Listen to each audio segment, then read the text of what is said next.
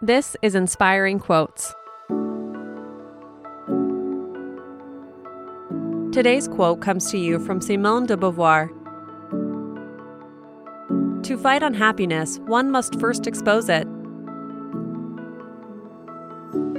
Simone de Beauvoir was a philosopher in the tradition of existentialism. She was born in Paris in 1908 and came of age alongside Jean-Paul Sartre, and the two worked together starting in 1945 to edit a monthly review titled Le Temps Moderne. Her book-length essay, 1949's The Second Sex, attempted to tell human history from a feminist perspective. In it, she explores the idea that women have traditionally been viewed in opposition to men, and leans on biology, psychoanalysis, and historical materialism to expose the myth of female inferiority.